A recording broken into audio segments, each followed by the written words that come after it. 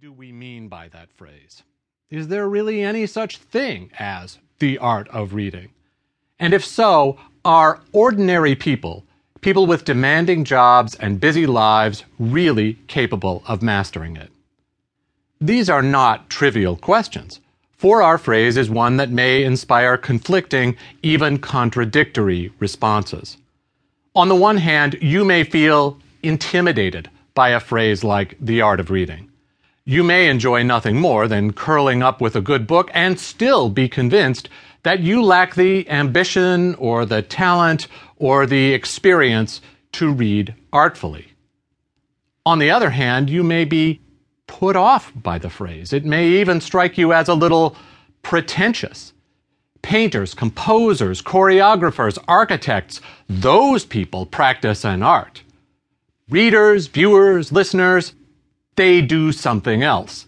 So let's not go overboard here. Let's not confuse them with the real artists. Both of those responses make some sense to me. Still, I don't think that we should be too quick to dismiss the notion of artful reading.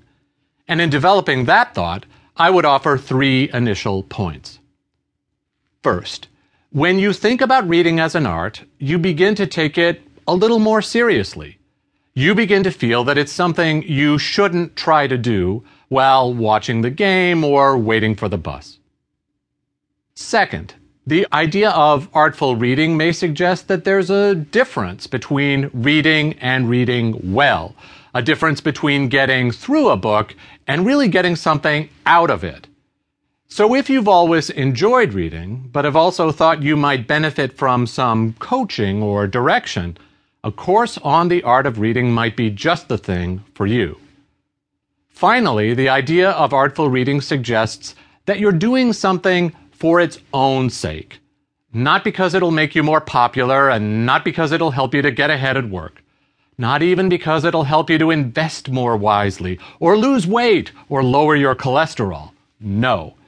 This sort of reading is its own reward. So in the end, our reservations about the art of reading should give way to a sense of possibility and potential. Wouldn't it be great if you could learn to read not just capably and not just competently, but artfully? Wouldn't it be great if you developed the skills and the confidence you'd need to enjoy and appreciate even the most demanding authors? I think it would be great, and I also believe that it's well within your reach. I won't try to convince you that it will always be fast and easy, but I don't want to make it sound like training for a marathon either. This is something you can do and, as I suggested earlier, something you will enjoy doing. Having offered an initial comment on the idea of artful reading, I might go on to extend my argument in a couple of directions. First, I might note that the act of learning to read is no simple matter. As Marianne Wolf, a professor of child development, puts it in her book, Proust and the Squid, we were never born to read. What does she mean by that? Well, for starters, she means that reading is actually a fairly recent development in human history, something we came up with only a few thousand years ago. So humans don't seem to need reading and writing in the way that they need, say, language or speech. In addition, Wolf is pointing to the fact that learning to read appears to result in a kind of rewiring or reprogramming of the brain itself. As she develops this idea, she offers a really fascinating detail, namely that the neuronal connections used in reading one language, like Chinese, are different from those used in reading other languages, like English or French.